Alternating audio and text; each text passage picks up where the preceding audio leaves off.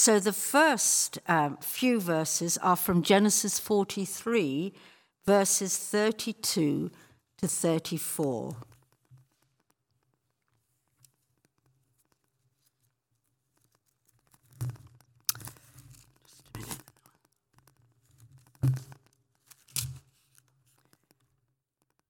This is at a meal. They served him, Joseph, by himself, the brothers by themselves, and the Egyptians who ate with him by themselves, because Egyptians could not eat with Hebrews, for it is detestable for Egyptians.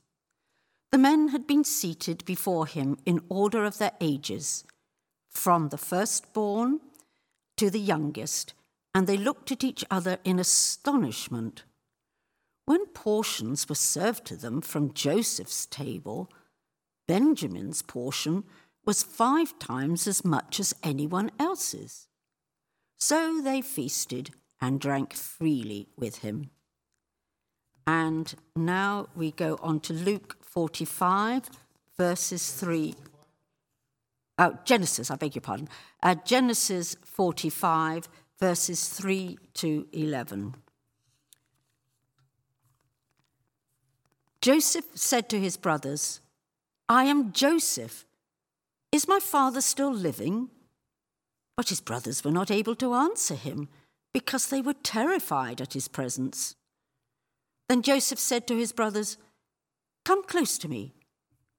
When they had done so, he said, "I am your brother Joseph, the one you sold into Egypt. And now, do not be distressed.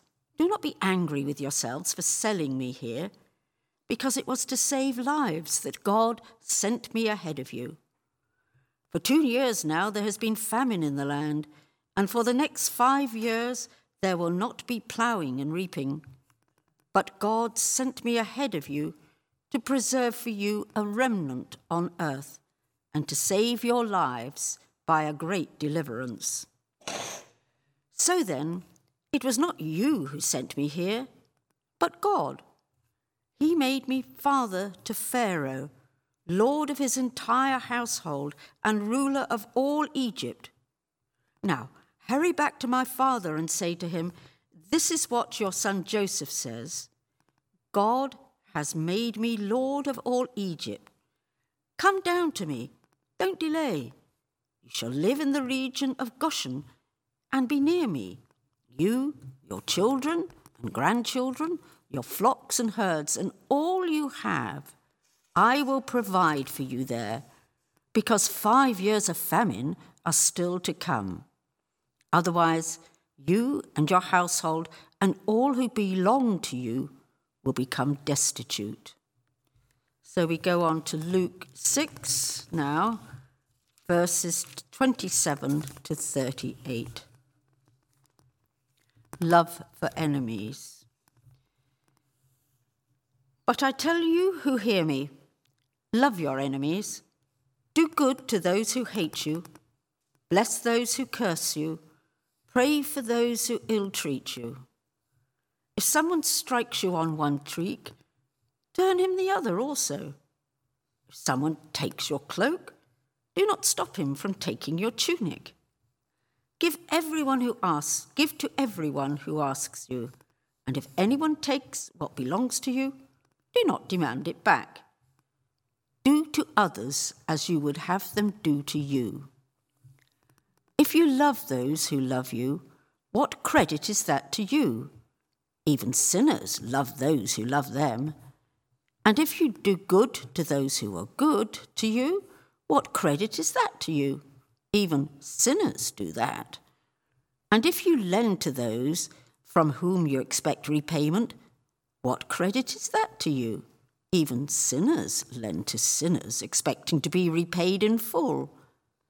But love your enemies, do good to them, and lend to them without expecting to get anything back. Then your reward will be great, and you will be sons of the Most High, because he is kind to the ungrateful and wicked. Be merciful, just as your Father is merciful.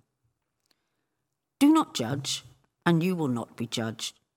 Do not condemn, and you will not be condemned. Forgive, and you will be forgiven. Give, and it will be given to you. A good measure, pressed down, shaken together, and running over, will be poured into your lap. For with the measure you use, it will be measured out to you. This is the word of the Lord. Amen. Thank you, Christine. So we welcome the Reverend Dr. David Instone Brewer to bring our reflections to us this morning. Let's pray. Father God, we pray that David's words are your words to us this morning. We pray that you would speak to our minds, to our hearts, and that we would go away changed in our thoughts, in our words, and our actions today. Amen. Good morning. I was asked if I could say something about myself, and that's always easy. I love talking about myself. But what I think really you wanted was to hear about Tyndale House, where I work. Have you all got one of these? Enid will pass some round in a minute. Tyndale House is a biblical studies institute in Cambridge where we study the Bible. And I remember one person, as I explained this to, said, I thought that would be finished by now. There's lots and lots to do. In particular, I work on a website called Step Bible, where you can hover over words and see the Greek and Hebrew behind it, so you can read it in its original without having to know any Greek or Hebrew. And when you click on a word, you find all the places where that Greek or Hebrew word occurs, but in English or in Japanese or in Arabic or in whatever language you use. If you open up the site in Saudi Arabia, it opens in Arabic. If you open it in Hong Kong, it opens in traditional Chinese. And so everyone can get to their own Bible and understand the background and understand what the text is behind it. That's one thing I work on in particular. My expertise is in rabbinic backgrounds. That's the ancient rabbis and how they understood the Bible. So often when I'm preaching, I mention these rabbis as old friends because that's what they are to me.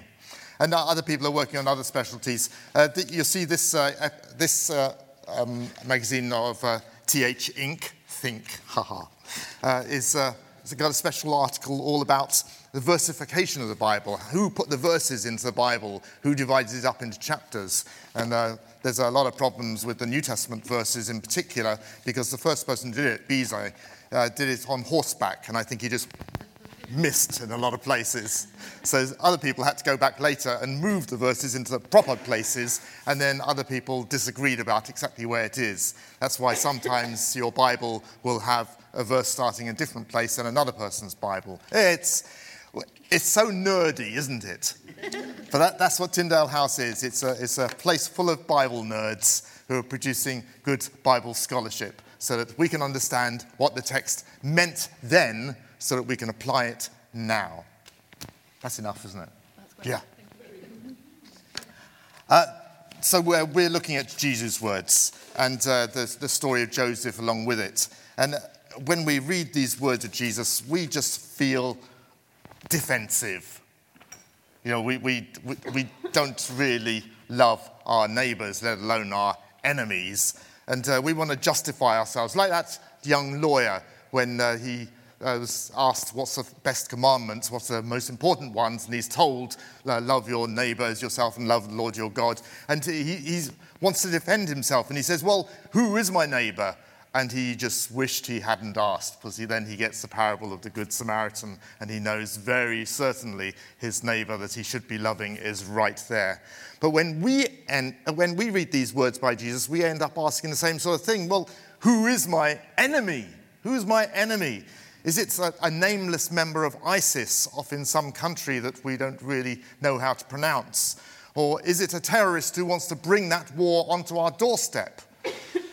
Or is it someone down the road who lets his cat put things on our doorstep? Or is it an immigrant who wants to put his bedroll on our doorstep? Who are you talking about, Jesus? Of course, we know the answer. But we tell ourselves that Jesus is just being impractical about this loving your enemy talk, or he's being mystical or proverbial. anything but literal, because that simply wouldn't work, we say. Let me help you to hear it like Jesus' first audience would have heard it, the Jews who were listening to him. Because they knew the Old Testament, and they knew that love your neighbor is in the Old Testament. It's there in Leviticus 19. And even those severe and unloving, very legalistic Jews who thought that the people in Jerusalem were too lackadaisical, so they went off into the desert and lived in the Dead Sea, even those Jews knew about that commandment, love your neighbor, because it was right next to their favorite commandment.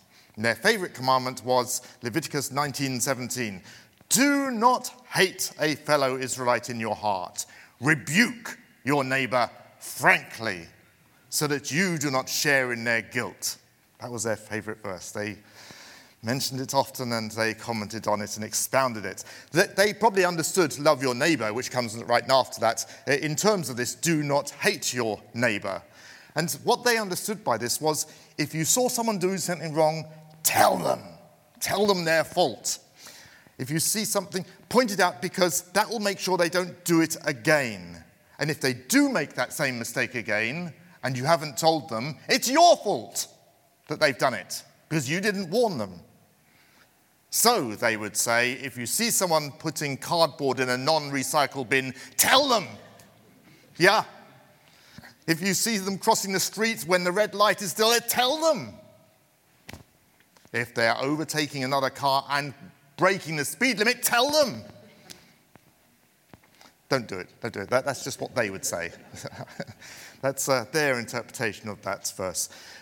We all know people who love to point out faults because it makes them feel good. But on the other hand, we hold back when we should be pointing out some real faults. You know, that married colleague who's clearly chatting up the new intern. We don't say anything. Or the friend who boasts about escaping VAT by paying cash. We don't say anything. We keep quiet because we don't want to make an enemy.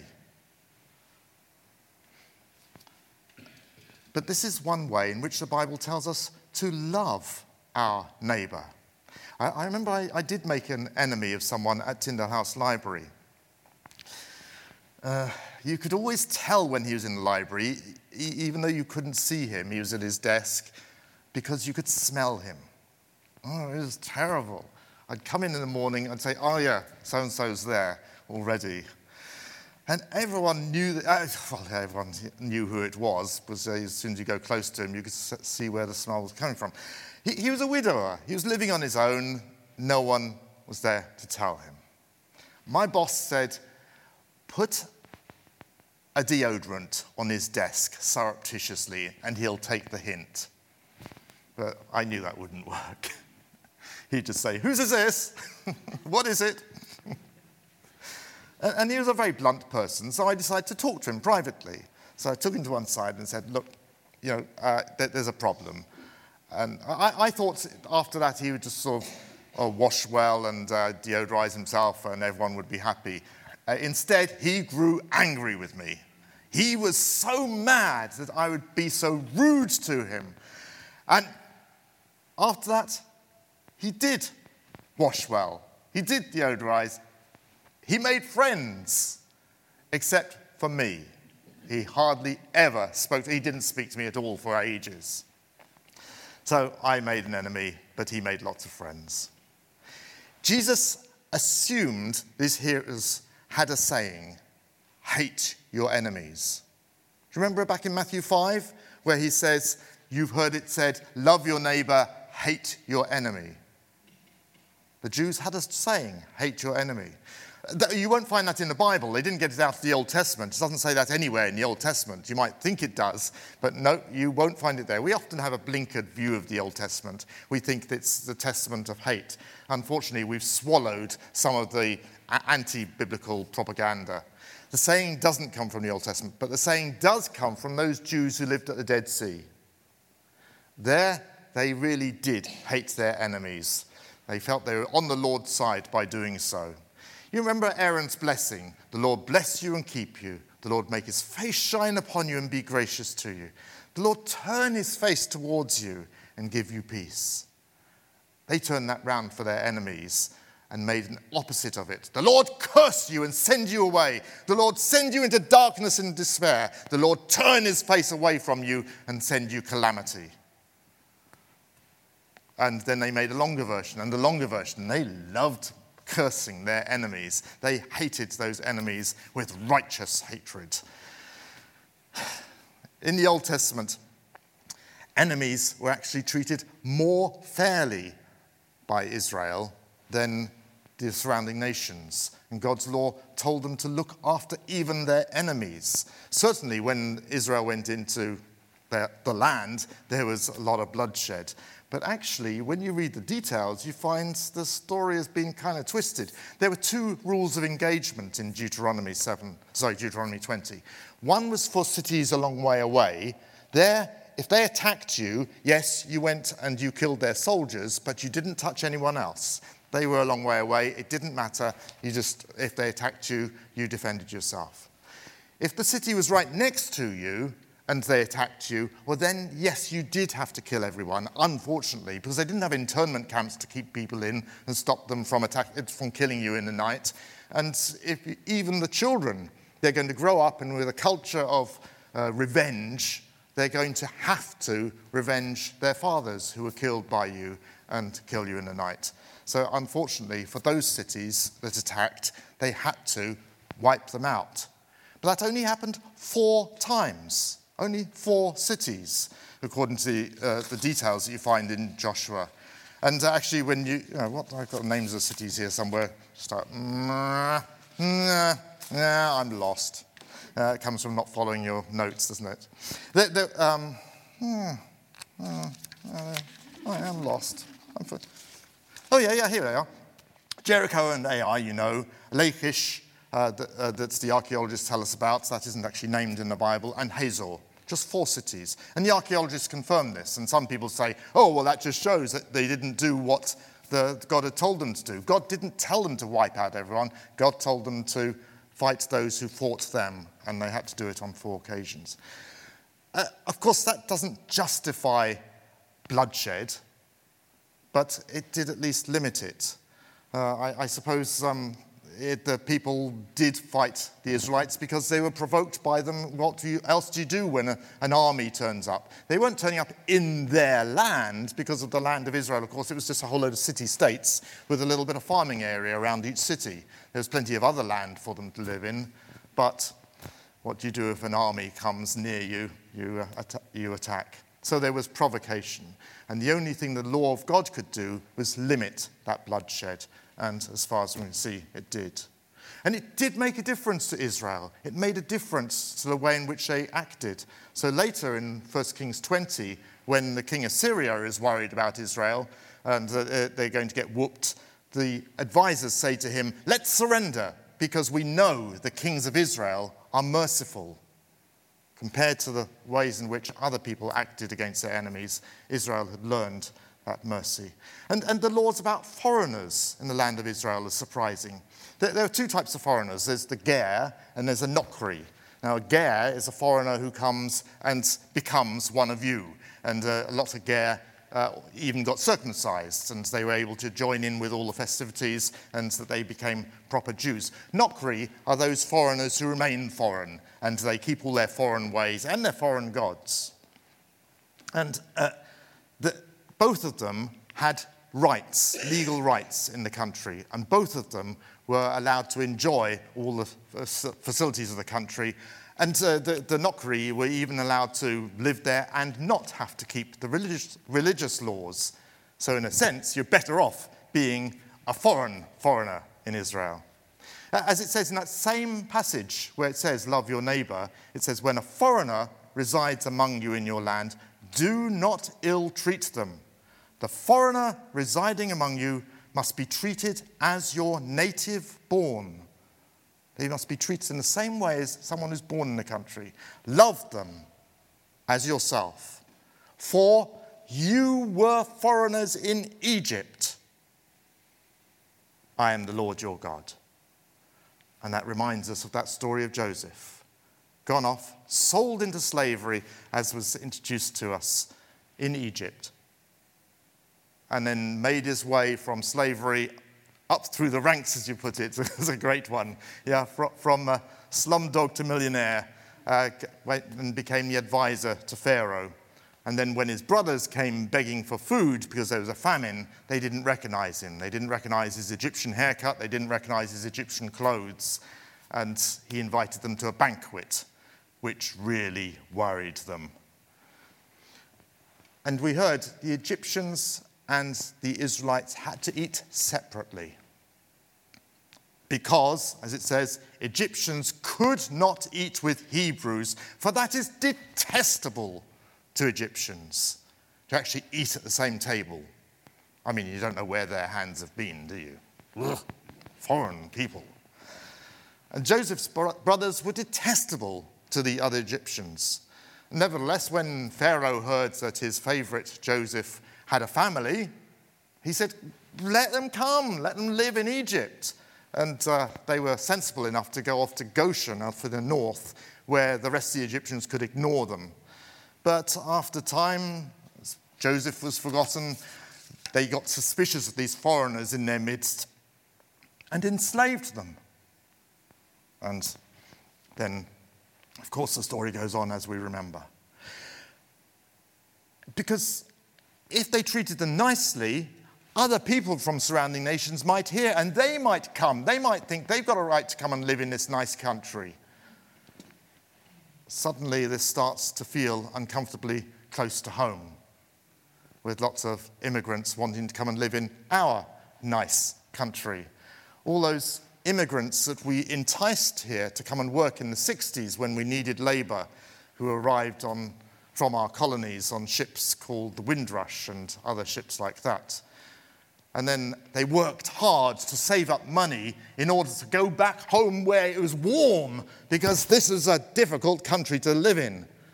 But some of them had children who became doctors and nurses and pharmacists, or stayed unskilled and did other dirty work, and they stayed.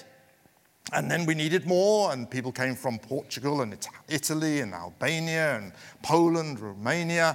And statisticians tell us these immigrants are good for our economy.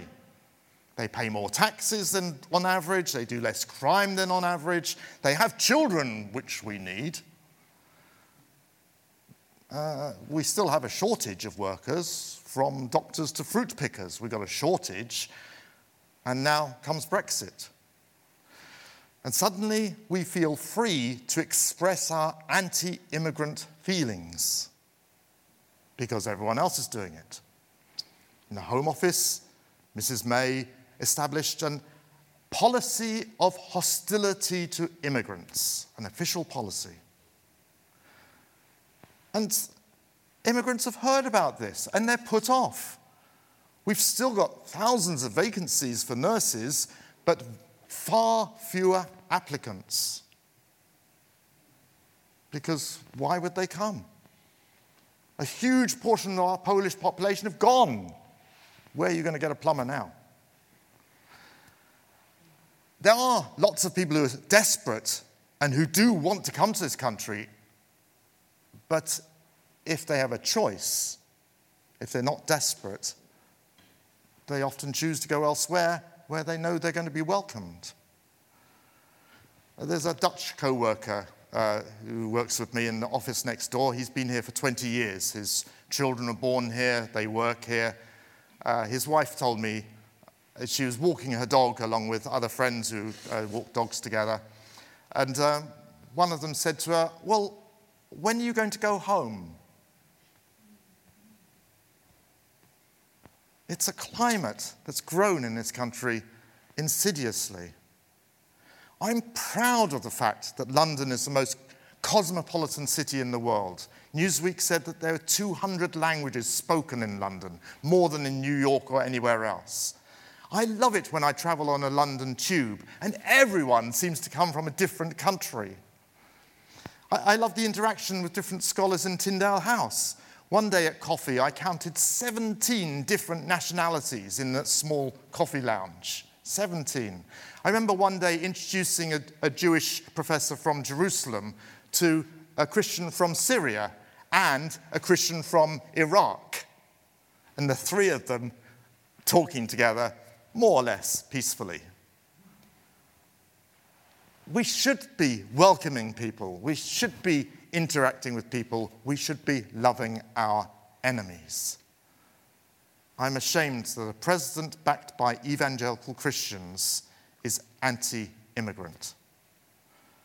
I'm ashamed that a prime minister who is known to go to church regularly is anti-immigrant.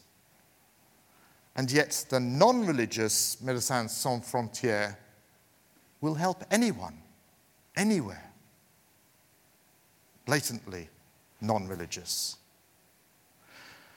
I'm so glad that we've got organisations like Compassion that say, yes, we're Christians and we love people and we're going to help them irrespective of what their religious background is. It won't fulfill the commandment of loving our enemies to change this, but we'll be doing a little bit. If we welcomed immigrants, we wouldn't be loving our enemies to our detriment. The statisticians tell us actually it would help us. But it goes a small way if we can welcome those who actually do make it, and if we stand with them, and if we raise our voice when that little Englander starts spouting prejudice. Perhaps we'll make a few enemies that way, but hey, then we'll have more people to love. Let's pray together. Heavenly Father, we thank you for our friends, and we thank you also for those that we consider enemies who want to do us harm. And we thank you for all those in between, those who we haven't made friends with and who just want to get on with life. Help us, Father, to see them as you see them, who gives them rain and sunshine, and you love them. Help us to follow you. In Jesus' name, amen.